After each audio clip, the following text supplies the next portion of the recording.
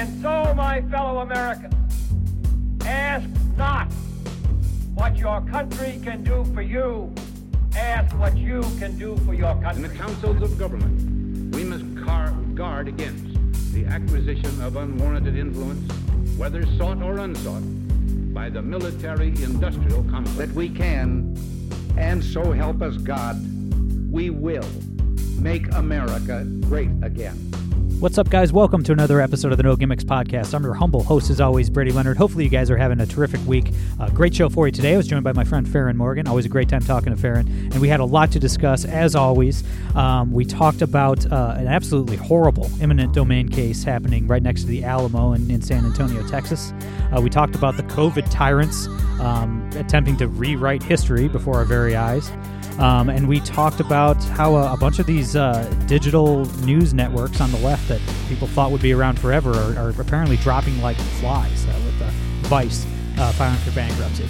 A lot to discuss, but I think you guys will enjoy it. Before I get to Farahn, guys, if you haven't already, please follow us on Twitter at No Gimmicks Pod. Please subscribe on iTunes, SoundCloud, Spotify, wherever you get your podcast. Make sure to subscribe. If you are an Apple user, please take a few seconds to leave us a 5-star rating and a good review. I'd really appreciate that. And if you like the show and want to get involved, you can support us monthly over on Patreon, patreon.com/the No Gimmicks Podcast. All right, without further ado, the great Farahn Morgan.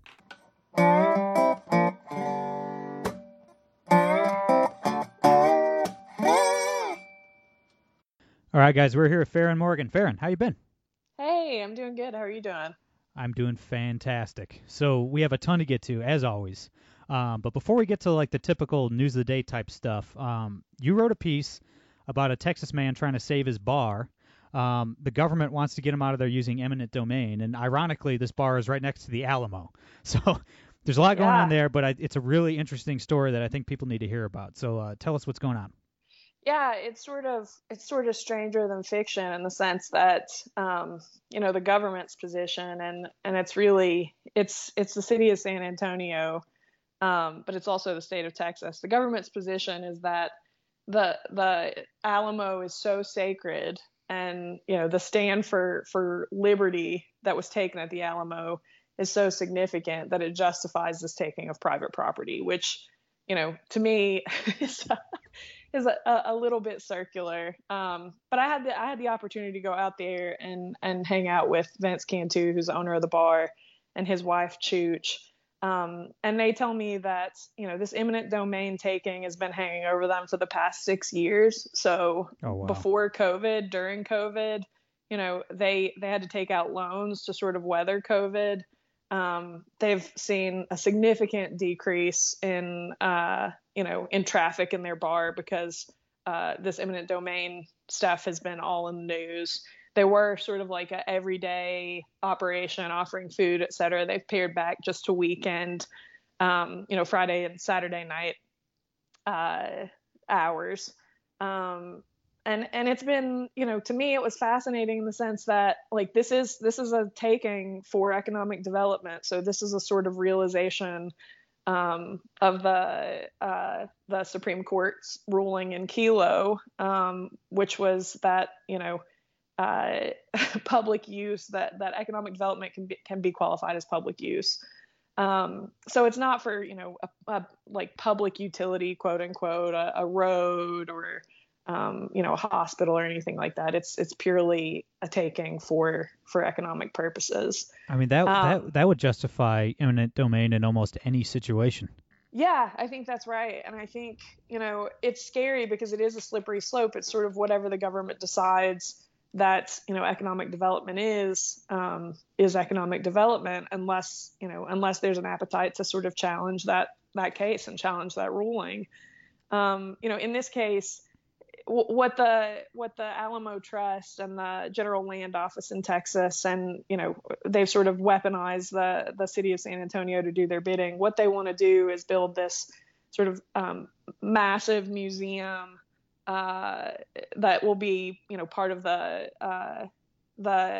Alamo, what Texas Monthly calls the Alamo's new battle plan. It's kind of this like quote unquote restoration of the Alamo property, Alamo thumbprint, as they call it. So, and what's amazing to me, the first story that I read about this is that what they really want Vince's bar for. They say that, it's for a theater. It will come, the theater itself that would, be housed in the museum would come maybe, a few feet into Vince's property, but otherwise it'll be used to sort of like house electrical work, and there'll be a parking lot back there. So, oh no. It's, even if you are the type of person who's like, look, I'm a diehard Texan. I love the Alamo. I really want to see this project come to completion. There are two things about that. It's like, A, why do you sort of start planning without having acquired the property that you need for those plans? That seems crazy to me. Because they know they can get away with it. Yeah. And it does feel like the allies that Vince has had in Texas, it's really like there's a very strong libertarian core. He's a Mexican American. He's his family. He comes from a long line of Mexican American tavern owners. He's very proud of the property that he has. It's in this space. If you've been to San Antonio, that's like 100 paces from the Alamo itself. Maybe 20 from the Riverwalk. It's just like a daydream property for him. And it wasn't always that way. When he and his wife found it, it was, trash to most people. He leased it with an option to buy, spent all kinds of time and money and resources, with his family, restoring the place and turning it into something, that he could be proud of, and that he felt like was really part of the fabric of the city. So, to me, really, that's the core of this case, is that like it's scary, and it should be scary to people that you can spend a lifetime, really. It is the lifetime of his children, building something up, making it successful, dumping hours of your life into it, and the government can say, we're going to take it, and this is what we think it's worth. What you think it's worth is irrelevant to us. Like, we're going to take it, and this is what we think it's worth. So it's a sad story. And, one of the things that I've learned in working on the story, or that I did learn working on the story, is that there seems to be, and maybe it's generational, but there seems to be less affection or less concern for private property and the rights of private property owners than there's maybe ever been. I think eminent domain happens so often that people just see it as a fact of life now. And I do think too, in asking people, just strangers in San Antonio, strangers, here where I am in Virginia, kind of what they thought about that kind of taking. The people who are most concerned about it are people who feel like they're at threat of it. So, people who live in what they call like blighted properties, which, I take issue with that too, because who's to say one man's trash is another man's treasure? If it's somebody's home or somebody's business, and the city doesn't like it, well, that sucks to suck. Has Greg Abbott weighed in on this yet? I have not seen, and I think, my view of it is that I haven't seen that he's weighed in. My view of it is that Greg Abbott is sort of trying to hide from it. I think, Texas has this reputation for being, this very sort of strong, personal individual liberty state, that values individual rights. And, meanwhile, that's not the case here. And if you dig a little bit deeper and start looking at what's happening with economic development in Austin, and I think that, it's kind of spreading to San Antonio. They're about an hour drive time from one another. You'll see that there's more of this sort of thing happening. And it to me seems like the state itself, with the exception of Dawn Buckingham, who is let me make sure that I get her title exactly right. I think her title is Texas Land Commissioner. She's really been the person who's been sort of adamantly speaking on behalf of the city and adamantly speaking on behalf of the project, and quite explicitly speaking against Vance as a private property owner, which is, another thing that's been crazy about this case is that it seems to have become so personal. Like the media has called Vince a traitor. Folks have said that he's standing in the way of success, that he doesn't want to see the city succeed. I mean, it's been kind of a blitz. Just the nature of the coverage and the nature of the way that the government has talked about this. I mean, an example of this is that the Texas Land Commissioner, Don Buckingham, Fox News actually did a digital report about this case. And, they quoted Don Buckingham, and the quote that she decided to give them included some facts about property taxes that Vince tried to sort of negotiate the tax value of the property down so that the property taxes would be lower. And so, that to her was like, well, what is it worth? Like, is it worth what he says it's worth for tax value, or is it worth, what he says it's worth with, sort of the financial valuation of the business, of the building itself? And then, for Vince, who sees this as, sees the development itself as an economic opportunity for businesses that are located downtown, he wanted to value sort of like loss of revenue, future losses. Yeah. So her point is like, well, if you want to pay lower taxes, then you shouldn't get to price your business at like what you think your business is worth, which to me is like any business owner, any homeowner, anybody who has to pay property taxes. That's like a no-brainer that you're going to negotiate down. Nobody is trying to pay the government more money for their property. So, I think there's just been a lot of disingenuousness and, a lot of effort toward vilifying Vince for doing what I think that almost any private property owner would want to do. Yeah, absolutely. And obviously you covered it, and Reason Magazine's covered it. I didn't know about the Fox Digital. I didn't know that. But, outside of that, I mean, if you hadn't brought it up a couple months ago, I'd never heard of this case at all. And like eminent domain, and you are right that it's just in the minds of Americans, it's just become normal. Yeah. I mean, the government just eminent domained a few families out of their homes last year, a mile up the road from me. They wanted to put another on-ramp to the expressway up, and they just kicked them out, They kicked them right out. And people just view it as normal, but it's like, especially if you're like a libertarian like me, or a conservative, or anybody on the right or left, like anybody who claims to value individual liberty and property rights, opposing eminent domain it's a no-brainer. I mean, it's like, obviously I'm an anarchist. I think most things governments do are evil, but it's like eminent domain is cartoonishly villainous. Yeah. I mean, it is like, well, and especially like, this Kelo versus City of New London Supreme Court ruling. What was at issue in that case was this neighborhood, that the city wanted to take to develop with Pfizer, this city it's almost comical. It sounds like it's made up too, but this facility, that Pfizer was going to use to produce Viagra. So, they did the deal. They won the case. The houses were bulldozed. The facility was built.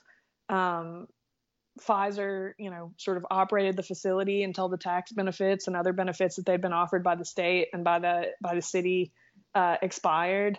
And to my knowledge, it's empty now and has for years. And I think that's the issue. It's a broader issue with sort of like public-private economic development.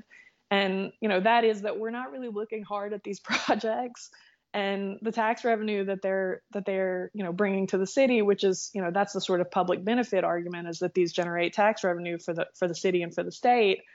We haven't really, I think, looked hard at, whether that's worth what a city is giving up, and certainly what private citizens are giving up. And that's of concern to me. I mean, as far as the Alamo goes, I love the story. Every time that I've been to San Antonio, I visited the Alamo. I feel like it constantly is becoming sort of richer and coming more alive to me.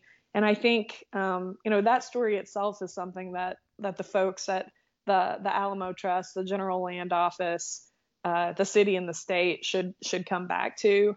Because if those stories lose their meaning, if they lose their principle, and we decide that those principles aren't important anymore, then the stories themselves aren't important anymore.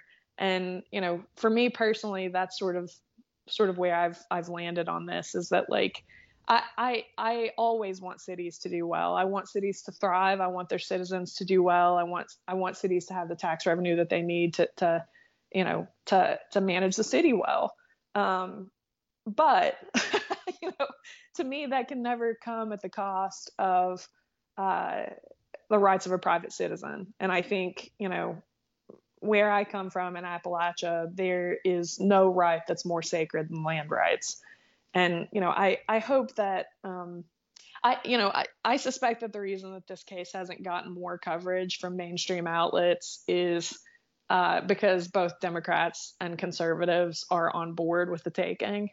And, I think it doesn't give anybody a cozy, convenient hero story where, somebody's stepping in and saying like, no, this is not what we want to do. Yeah. I really think that it's much messier than that. And I think, the allies that he's had have been vocal and have really stood by him. And I think have been, of value to him in navigating all this. But I would like to see, I'd like to see more coverage of this issue in the national news, period, because, we can talk all the time about like culture war and, constitutional rights writ large and this, that, and the other. But ultimately, like if we can't come together to protect individual liberties and civil rights, then that's all entertainment.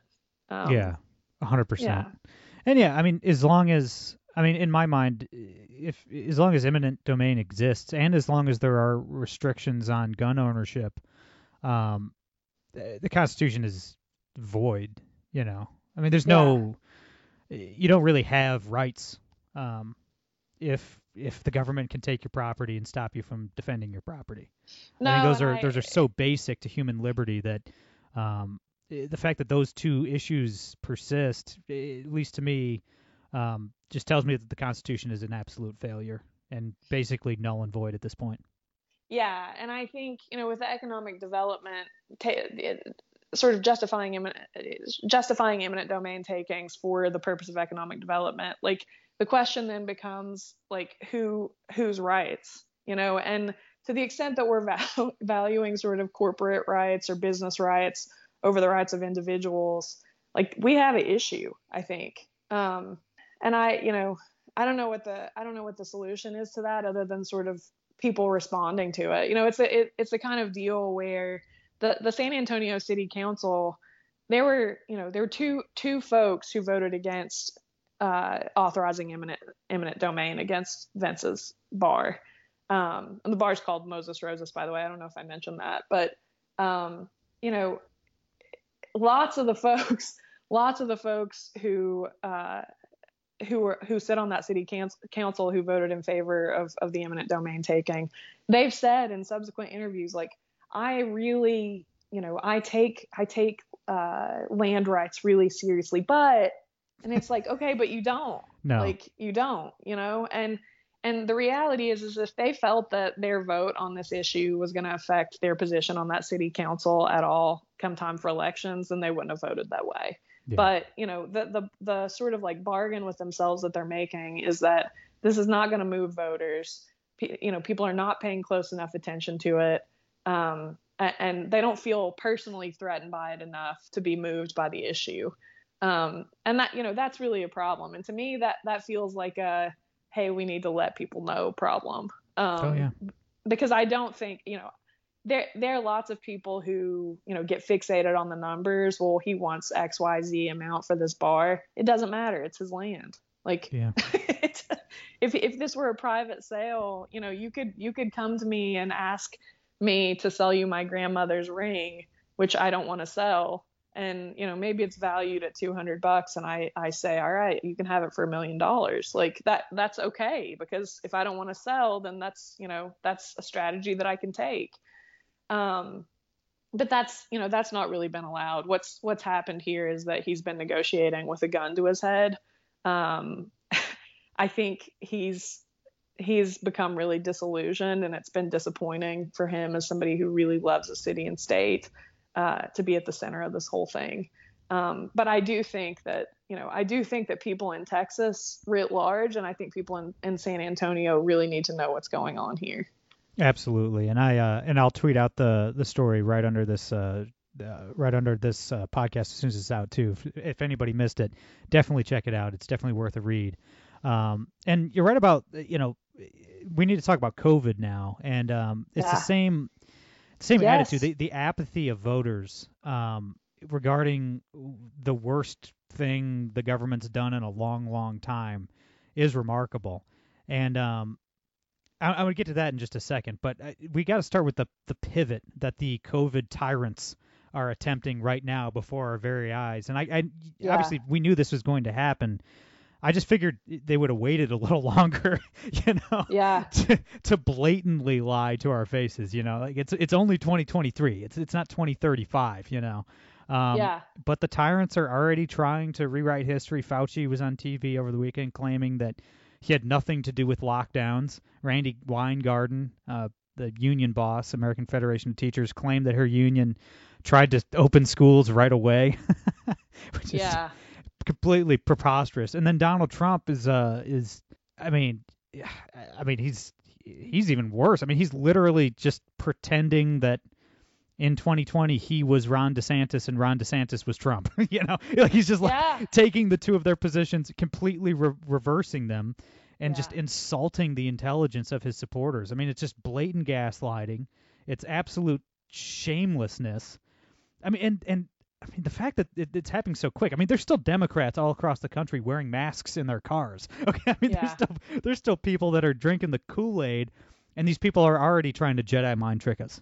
Yeah, I mean, and I think that's a result of the information age that we live in, that the news cycle moves so quickly, and that people will be hot about one thing in the morning, and by the afternoon they're hot about something else. And, I think that these people are relying on kind of mass amnesia. And I think to some extent it works because, look, not everybody was equally impacted by COVID and by lockdown measures. I mean, I think if you're a person who, maybe you don't have kids or your kids are adults, or even if your kids are, sort of in their later years in high school, that COVID lockdowns did not affect you the way that they did parents of children who are, in kindergarten, first, second grade, who have suffered this massive loss of learning. I'm not saying that those people, that those children suffered a greater loss of learning than kids who are a bit older. But, we know that those early childhood education really impacts who we will become. I think the same is true for small business owners or people who worked in the restaurant or bar industry. I mean, I think back to Bashir in Kentucky. He told restaurant and tavern owners and workers on, I think it was a Sunday, that he didn't want to have to shut them down, that he wouldn't shut them down, but that he wanted them to take mitigation measures seriously. And by noon the next day, he was announcing closures at 5 p.m. So these people had less than 5 hours to pivot. Those people, and I actually have spoken to the president of the Kentucky Restaurant Association, who said that she feels like there's like PTS in the restaurant industry after, sort of COVID and then inflation and supply chain issues and, just on and on and on forever. But, I think the issue is that those people will remember, but in terms of experts, quote unquote, and politicians, that's not who they're talking to. They're talking to the people who really weren't hurt as badly by it, who didn't suffer sort of, palpable, real consequences from it.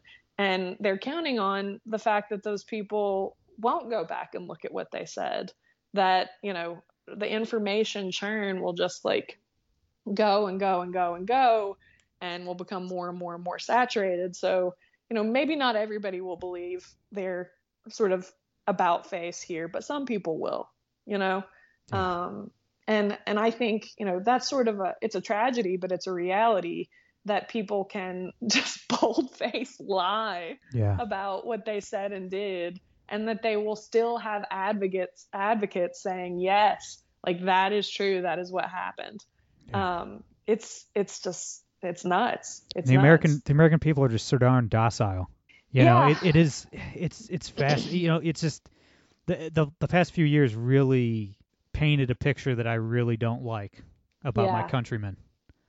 Yeah, and I think people are so tired after everything that they have been through. And, what we went through during that time wasn't just, mitigation measures, quote unquote. It wasn't just lockdowns. It was it was fear, it was loss, it was being told to trust the experts, and, having experts who were saying, well, we didn't know what was going on, which is like, okay, so like, why would I trust you, right? But it's even worse. It's even worse than that, because like a lot of these governors, a lot of these people in charge, I mean, they were doing it recreationally. Like they were just forcing people to do stuff at gunpoint because they get off on it. Yeah, I mean, I watched interviews. I remember I watched some interviews with mayors who, were lauded as like lockdown heroes, who effectively, we now know, devastated their cities economically.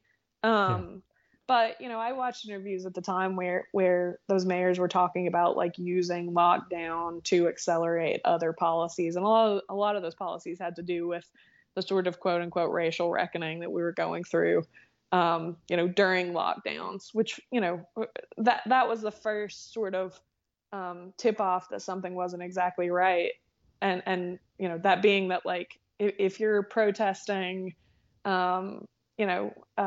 discrimination or hostility toward minorities, then COVID won't infect you somehow. You're somehow like psychologically immunized against the effects of a purportedly devastating and highly contagious disease. That was the first sort of loss of trust. And, since then we've just had like, it's been, effectively an information download, to include leaks about, the source of COVID, where it came from the administrative state. Like it's just been a constant churn of information that we were told, was not right. And then we find that it was. Like, it really just, like, what worries me the most about it is that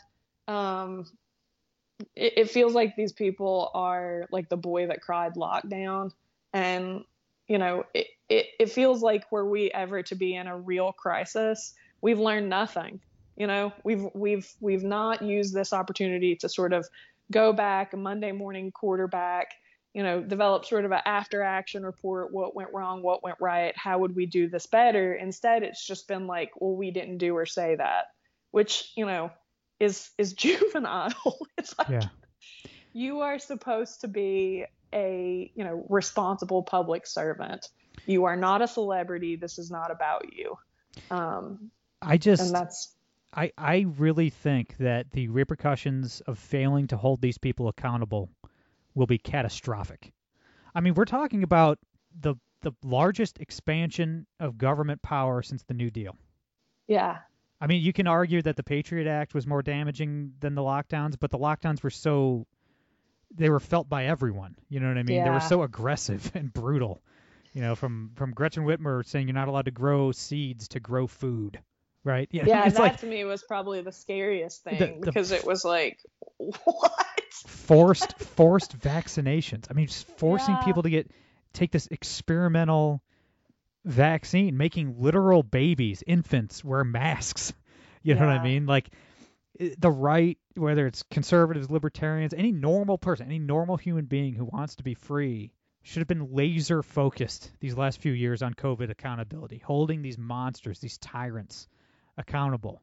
But everybody just moves on to the next thing. Right now it's all trans people and drag queens. And I mean, not that stuff's not important. Like, it's, of course, important to protect children from the predations of the left. But, like, the government, to run the risk of sounding too hyperbolic here, the government tried to end America in 2020. They tried to end it, end the American experiment. They try to basically get rid of individual liberty once and for all. And all of these governors were reelected last year in the midterms. Well, Gretchen Whitmer won by 11 points. Mike DeWine in a red state. He locked me down in my house for a month at gunpoint, and he won by 25 points. These people that lock people down at gunpoint are more popular now than before they did that. I mean, it's like, I don't know what that says about us as the American, not me, you and I, obviously, but the American people. I don't know. It's just like, is there even an appetite to hold these people accountable? I mean, like Rand Paul's out there saying he's going to prosecute Fauci. God bless him. I hope Fauci rots in prison. But like, is there even an appetite among the American people to hold these monsters accountable anymore? I think what is encouraging is to see, I think it's 30 states now have, through their legislatures passed limitations on emergency powers, which had to be done. I mean, I think that what was happening in sort of the, quote unquote public health community was that there was this reckoning that, oh, hey, we can use these to do a lot of other things. And so, I think that that's encouraging to see. It's encouraging to see at least some legislatures reflecting and saying, what, like, this can't just be sort of carte blanche invitation to interfere in people's lives. I think, one of the things that I worry about, we know that overdose rates skyrocketed during COVID. Yeah. I had several friends overdose, and, in circumstances in which they'd been clean for years, got in a bad way during lockdowns, relapsed and didn't make it. We now have the Surgeon General saying that loneliness is an epidemic. Well, no shit. Like, we broke something important about the way that we function socially in American society. And I think, the other thing that we've seen, and we can't really, like, this is not something that can be quantitatively valued. And that is that, if you're going out to lunch with your friends, or you're going out to a coffee shop, you're going out to a bar, or, just sort of any general gathering place, you will come into contact with people with whom you ardently disagree about politics, religion, baseball, all kinds of things, right? And yet you find that you like each other. You find that you can have meaningful conversation, that you care about each other, that in this face-to-face interaction, even though you don't agree entirely, that you recognize humanity in each other. And I think, we want to have this conversation now about how people have become just hyper polarized. And I think that that's true. But when we are living our lives on the internet, and we have a, mirror in which the information that we consume is just a reflection of ourselves and our own thoughts and our own ideas, there's never any A, learning. There's never any B, sort of like self-challenging, self-analysis. And there's never any C, opportunity to see, like, what, I don't agree with this person, but I really, like, there's so many things that I love and like about what I'm seeing here and what I'm hearing here. And I don't think that we can know, what the impact of that. I think that there are many, many things that we will learn in coming years that are a result of this sort of like zero COVID lockdown absolutism that we will not like, and that we will be troubled by, and that we will not be able to find appropriate solutions for, because, as you said, we haven't done any real self-reflection, haven't demanded transparency, and haven't demanded accountability. And people don't realize how much they've been affected. No. It's like they just don't. I mean, and like you, a friend of my wife's actually, who was clean for a long, long time, a decade, I think, had a bunch of kids and stuff, and she fell off the wagon, OD'd during COVID. And maybe you don't know anybody, but hey, have you heard of the Foo Fighters? Biggest band in the world? Biggest band in the world for the last 25 years? Well, their drummer OD'd. He'd been clean for 20 years, Taylor Hawkins. Yeah. And then gets locked down by the governor, and he takes away his support system, which is touring with his best friends in the band, and he has a job. He goes to work every day, and couldn't do that, couldn't tour. Well, heroin took him out. So, yeah. I mean, like, I'm actually working on a piece about this topic right now, but maybe none of the bars you go to or the restaurants you go to closed. I mean, I don't know how. I mean, it was pretty widespread across the country, but like, I can never be a full-time touring musician ever again because 50% of rock and roll clubs, over 50% in the country, are gone forever. So it's like you couldn't even book a tour because there's not enough places to play. Yeah. You know what I mean? And it's like the piece I'm working on, and maybe none of these businesses that you frequent close down, but let's say if you're a fisherman like I am, and you grew up around fishing boats and stuff like that, grew up near the water, you probably heard of two companies that have been making outboard motors for boats for about 115 years, Evinrude and Johnson. I'm sure you're familiar with those two names. They're gone forever. Yeah. Evinrude was founded in 1907, been making outboard boat motors ever since. Survived 2 world wars and the Great Depression, but couldn't survive the government. But you'll never see a new Evinrude motor ever again. It's like, and there's a million examples like this. Like, people just don't know how connected they are to the devastation caused by their government. Yeah, and when we talk about culture, I mean, I lived in DC for a very long time, and actually right ahead of COVID closures, not related to, but just coincidentally, I moved home. Fantastic timing, by the way. I am blessed, and I am, thankful to God for that every day. But I went back to DC for work maybe a year later. It was when people were sort of starting to come out of their hiding places, and back into the world. But all the places that made DC okay for me, in the sense that I found real people who, really cared about people. All those places closed down. And I do think we have to think hard about the real economy in our communities and what we want that economy to look like. Because, to me, corporate means homogenous, but, these small mom and pop shops, builders of things, makers of things, when those things are gone, they really can't be replaced. I can't get the same level of expertise and care and tenderness at the local Home Depot as I get at the Norton hardware store. Absolutely. It's not the same. So, I think we have to consider what we lost too, when we lost those private enterprises and those small businesses, because it's a wealth of knowledge, but it's also a representation of what success can look like in a small community. And that, that loss to me has been heartbreaking. I want everybody to thrive. I want everybody to survive. I know that that's not realistic, but I mean, there is a close analogy with what's happening with Vince, in the sense that you can work your whole life, make something successful, and be told, no, you can't have this anymore. Yeah. And that's, I don't think that's who we want to be. Yeah. Welcome to anarchism. We've been waiting for you. You mentioned something that, and I'll just be candid with the audience. I'm missing a lot of topics on the podcast because I'm not getting much sleep and my memory is shot.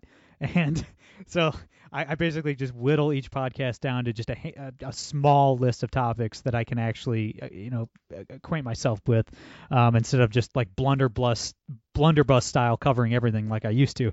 But hopefully it'll get better, guys. It'll get better. But you mentioned something that I hadn't even been paying much attention to. A lot of these media companies, digital media companies, are dropping like flies right now. Yesterday, Vice filed for bankruptcy. I believe BuzzFeed did too. Or am I making that up? I think I saw something about BuzzFeed going down too. But I think BuzzFeed laid off its entire workforce, and I think their plan is to shutter. They're going to shut down. So sad for them. But Vice was valued at almost $6 billion. It was like $5.7 billion not too long ago, like 5-6 years ago. And now they can't keep the lights on. So from my perspective, I'm like, good. These people are terrible. They're dishonest. They're liars. These are people that have been pushing the worst things in the world, going back to the Iraq War, it's like they just push. A lot of these journalistic outlets push the most evil things on the planet. So good riddance. But it's like, I do feel like there is it's going to be interesting. You know, like we thought, even going back a few years ago, we thought that these digital outlets would kind of be around forever. Like we thought they would just keep making money, they'd keep riding high, and it turns out that is not the case at all. Yeah, and I think there are a lot of reasons for that, and media, it goes through these kinds of undulations, and kind of purges itself of some outlets. For me, I grew up loving news, and even when I ardently disagree with people, I love to read their work. And I think what happened at Vice, and I think at BuzzFeed to some extent as well. Although realistically, it's a confluence of factors. Like I said, I think we're looking at a decline of social media. We're looking, which BuzzFeed specifically, really depended on social media for circulation and a whole litany of other, efforts. We're looking at a sort of more varied media landscape. I think people are able to get more sort of specialization and less sort of like negative fear mongering with podcasts. I mean, you can go, you think about like Joe Rogan and the rise of Joe Rogan's podcast, or, any number of other podcasts that have just seen, huge success.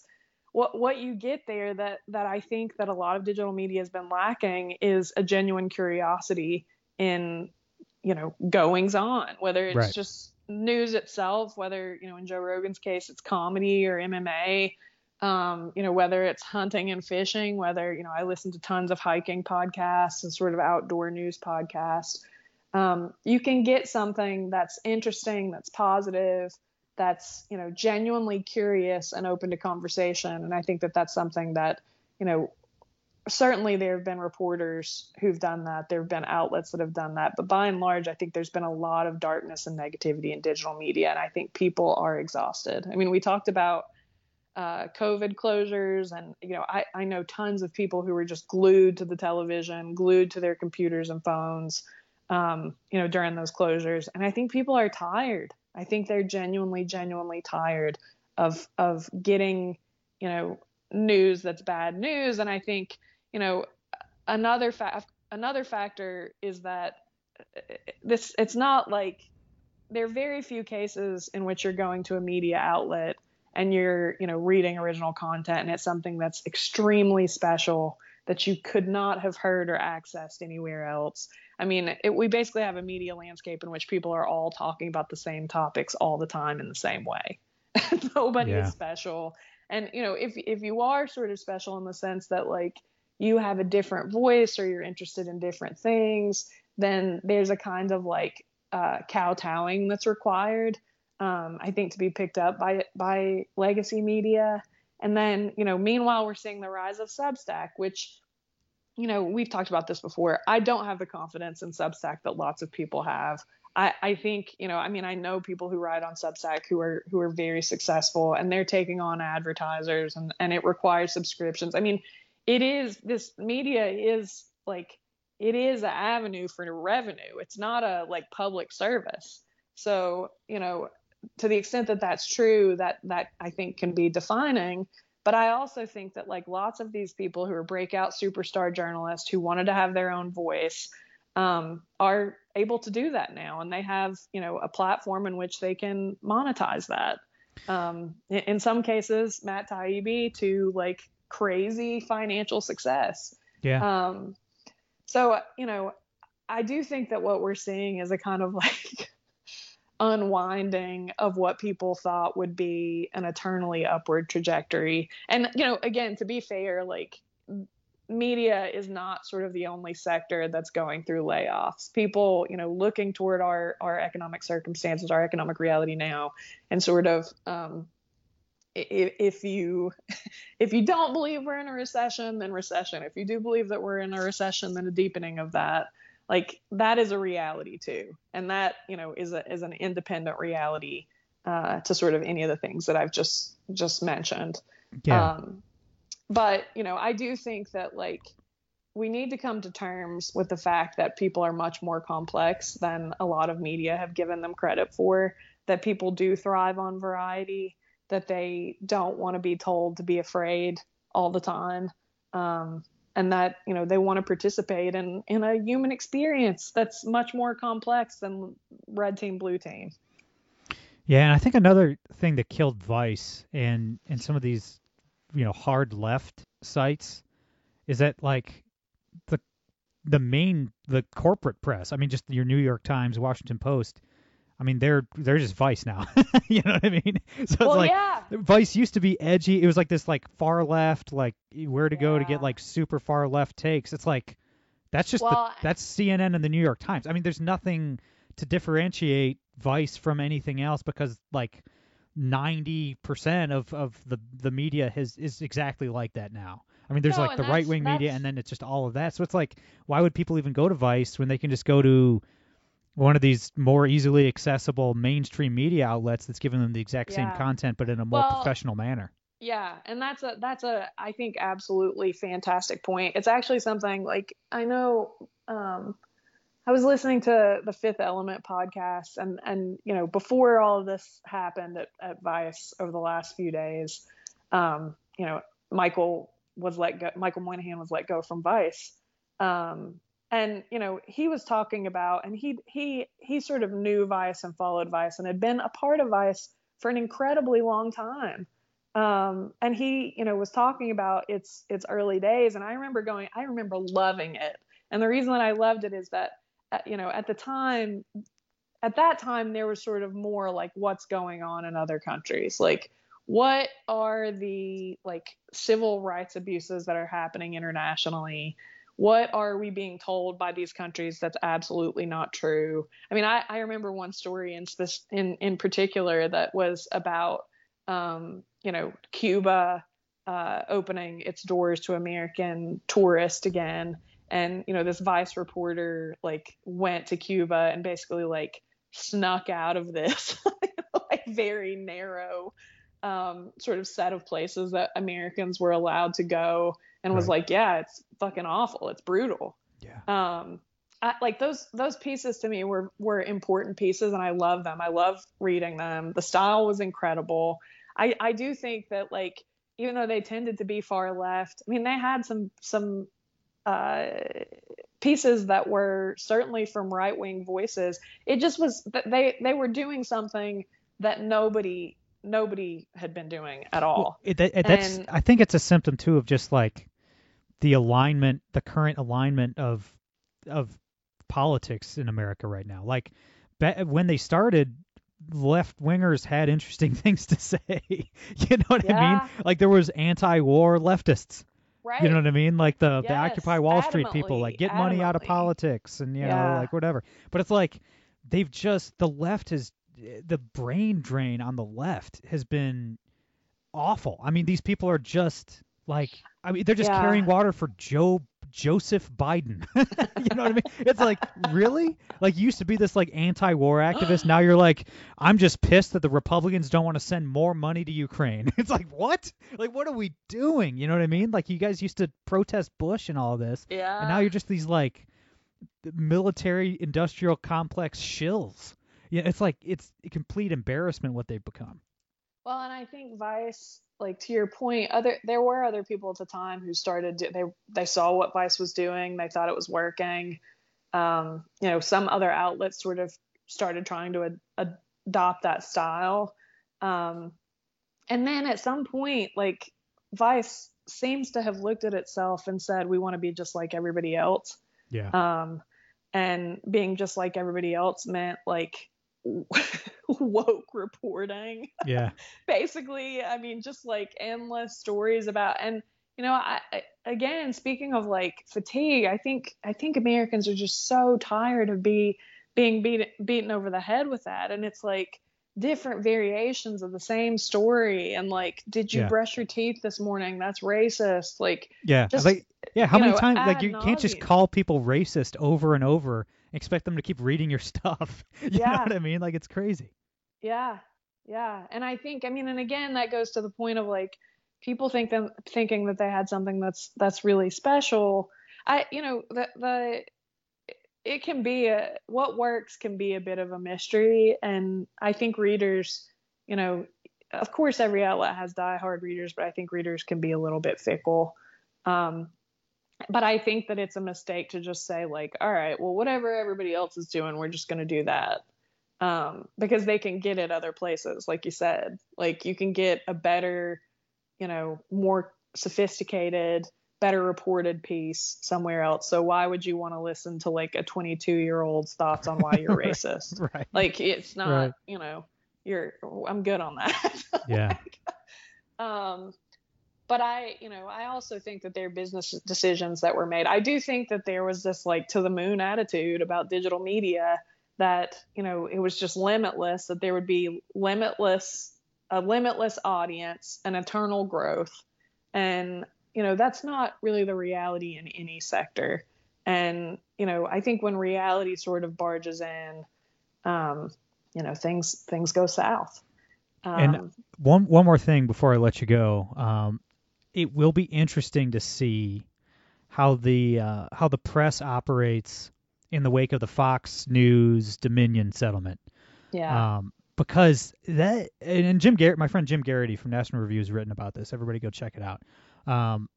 But if you can sue journalists for lying, yeah. if you can sue journalists for lying, there's only going to be a handful of them left. I mean, because it is, if this sets the precedent that you can go after these people for lying about you, I don't know. I mean, I not a lot of these outlets can afford an $800 million bill paying some company off, and they deserve to lose. I mean, they deserve to pay that money. I mean, Fox News hosts lied about the 2020 election and they got sued into oblivion, but man, if these lawsuits are coming fast and furious, like a lot of these digital outlets are probably gonna have to shut down if they catch one of these lawsuits, because there's a lot of lies out there. I mean, there's a lot of most journalists, corporate journalists, all they do is lie for a living. So I mean, there's a lot of libelous activity out there. So I don't know. So maybe it won't. Maybe it won't start a domino effect. But if it does, I mean, you could see a lot of these people dropping like flies here in the next couple of years, I think.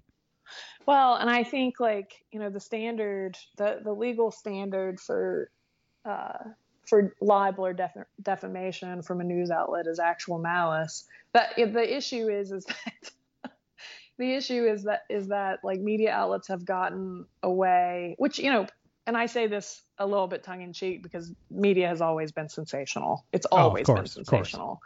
But I think that, as sort of outlets have sort of leaned further and harder and more explicitly into, sort of the left and the political left and political right, it's gotten a little bit easier to prove actual malice.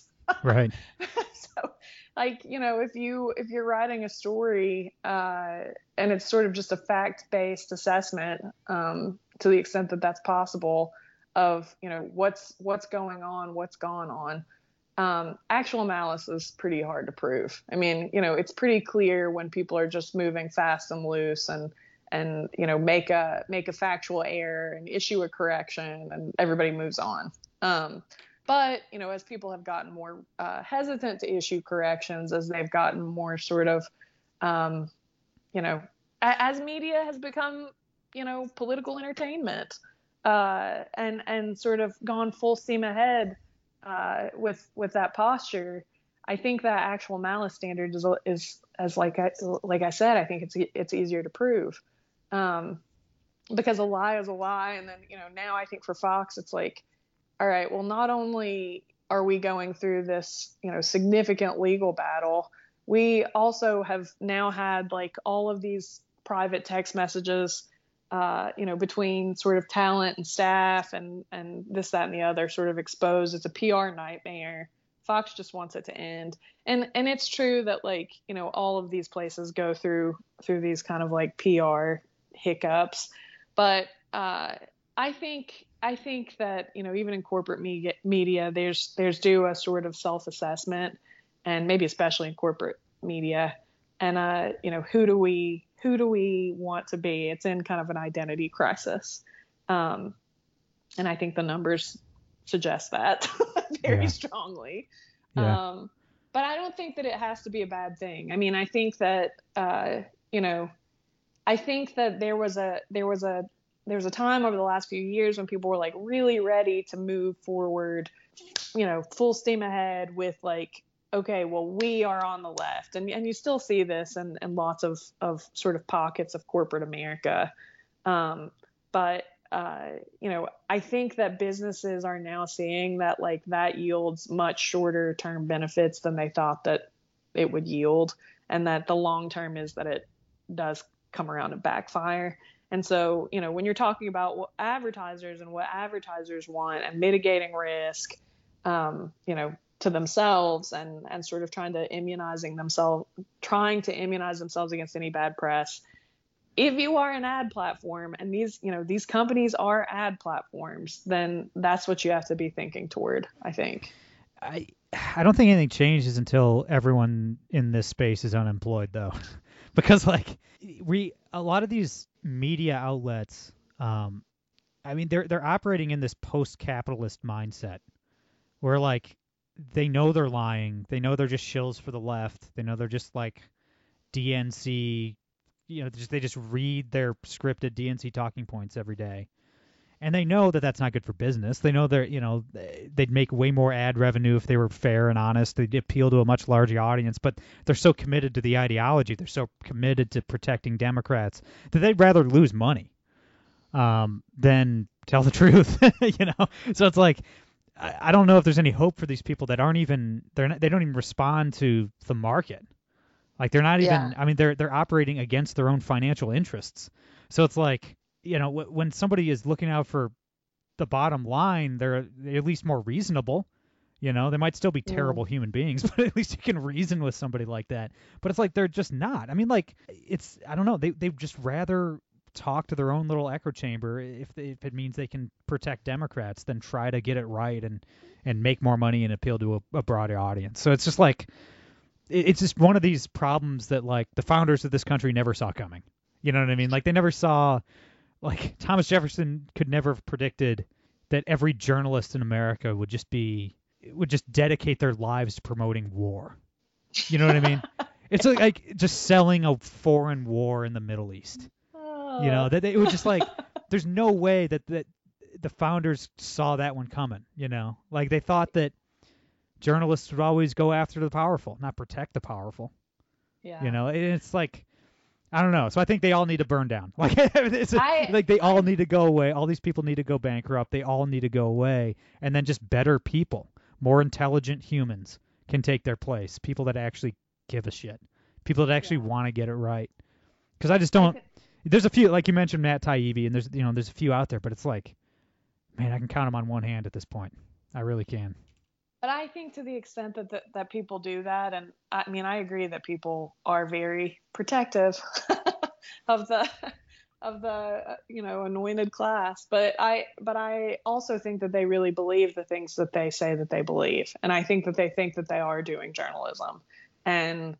I don't think maybe I don't some even of think them. that it's maybe done some with, of them, not all of them. A lot of them know exactly who and what they are. Well, and the reason that I believe that is because I've seen how they operate in this kind of like borderline closed society, and they're everybody's. It's kind of like everybody's hanging out without me. Like they're all sort of friends, and they believe a lot of the same things. But I do think like. From my perspective, the thing that's the most important, and this again gets back to sort of the eminent domain issue. I think that local press is more important than it's ever been. I think that this sort of like exodus from local press toward national press and national coverage at all times, it has led to a lot of local corruption. And I know that this is not a popular view among the right, where like local government are supposed to be the gladiators of the universe. But it's led to a lot of wrongdoing at the local and state level that just goes absolutely unchecked. And what, sort of local outlets do survive seem to be sort of like semi-beholden to these, local political figures who are like hometown heroes. To me, that's really the biggest issue, is that it was like the national news spectrum was thought to be absolutely limitless. And meanwhile, reporting on how people are living their lives in, whatever small town Virginia is just absolutely ignored. And if people, are treated badly by court system, they don't have access to appropriate legal representation. The police, in local communities have resourcing issues. They can address drug and other criminal problems in their communities. But like, we've just decided to all focus all effort on sort of like, what is Donald Trump doing today? And it has, next to nothing to do with sort of how people are living. And that to me is, if there's a thing that we can gather, that I would like people to gather from this sort of like contraction in digital media, and especially digital media that's covering national news, it's, hey, there maybe local news itself needed to go through kind of a rebirth, but it's time. It's time to sort of like get back to, what's happening every day for people, in life, in the communities that they're living in. And away from this sort of like obsession. And I read Dana Brown's book about his time at Vanity Fair, and he said something that I thought, and it's not, I think that lots of people think this. I really hadn't thought about it in this way, but he was talking about the O.J. Simpson trial and the media fascination and public fascination with O.J. Simpson, and how, that really was transformative, that politics became entertainment and entertainment became politics. And I think that's true, and I think that has to end. Oh yeah, it's really the whole, bad for like society. like the Nancy Grace stuff. Well, yes. they'll talk about some like local crime story, like some woman gets murdered somewhere, and they'll just talk about it for 6 months on TV. You're like, I mean, not that I don't feel bad for whoever died, but wow. Yeah. I mean, like, there's other, and that the sensation, like when everything's outrage, nothing is outrage. And, that's where we are, is that people are tuning out because they are tired of outrage. The outrage economy. Like, why did in decline. Why did Casey Anthony have to be a household name? Right. Like, why? Like that, like what value did that bring to journalism or anything? Like, what? Yeah. Like some lady killed her kid or something. Like, yeah, it's awful, but like, why? Why do I know her name? Why? It didn't happen in Toledo, Ohio. And even if it did, it's none of my business. Like, how about like something that actually affects the citizens? It's crazy. Yeah. Yeah. And what's crazy about that is that there can be like pretty heinous criminal acts in people's own communities, and they don't know about that, but they like know about, that van life couple killing. Yeah. And it's like, okay. And not to say that isn't a tragedy. I mean, that is a tragedy, and I'm sorry for the people involved, but at some point I think, you got to make sure your own house is in order before you start looking at what's going on with other people. Oh, yeah. I mean, imagine living in Flint, Michigan. Right? Can't drink the water or you'll get sick. And the news is telling you about Casey Anthony every night. Exactly. You know what I mean? It's like, what an insult. Exactly. What an absolute insult to people. Exactly. And, and it also feeds into this mentality of, I mean, I hear people who have been in office for decades at home talking about like the economic circumstances at home. And I'm like, why didn't you do something? Yeah. about that? It's like, again, that sort of like mass amnesia that's like, an effect of the national news cycle kind of trickles down to local media. But I really do think I think a return to a focus on the local and a focus on how people are living and people's rights and just quality of life is absolutely essential and is meant to be the purpose of a press, is to help facilitate that. I don't think the press is going to get any better anytime soon. So we'll just end the podcast on a low note. But if you're looking for any improvement in the near future, I don't think it's going to happen. It's going to take a lot more than It's going to take a lot more than Vice going down. down. We can all be praying for him. Absolutely. Farahn, thank you so much for doing this. It's always a pleasure. Hopefully we can do it again soon. Where can everybody read your stuff, follow you online, keep in touch, all that good stuff? Yeah, I'm on Substack at Long Road Home, and on Twitter, just my name, little tough to spell, Farahn. Last name is Morgan, Morgan. My audience is pretty smart. They'll be able to figure it out. I trust them. Everybody follow Morgan. Farahn Morgan. Sorry, she's great. That's all I got for today. I'm Brady Leonard. I'll be back on Monday. No gimmicks.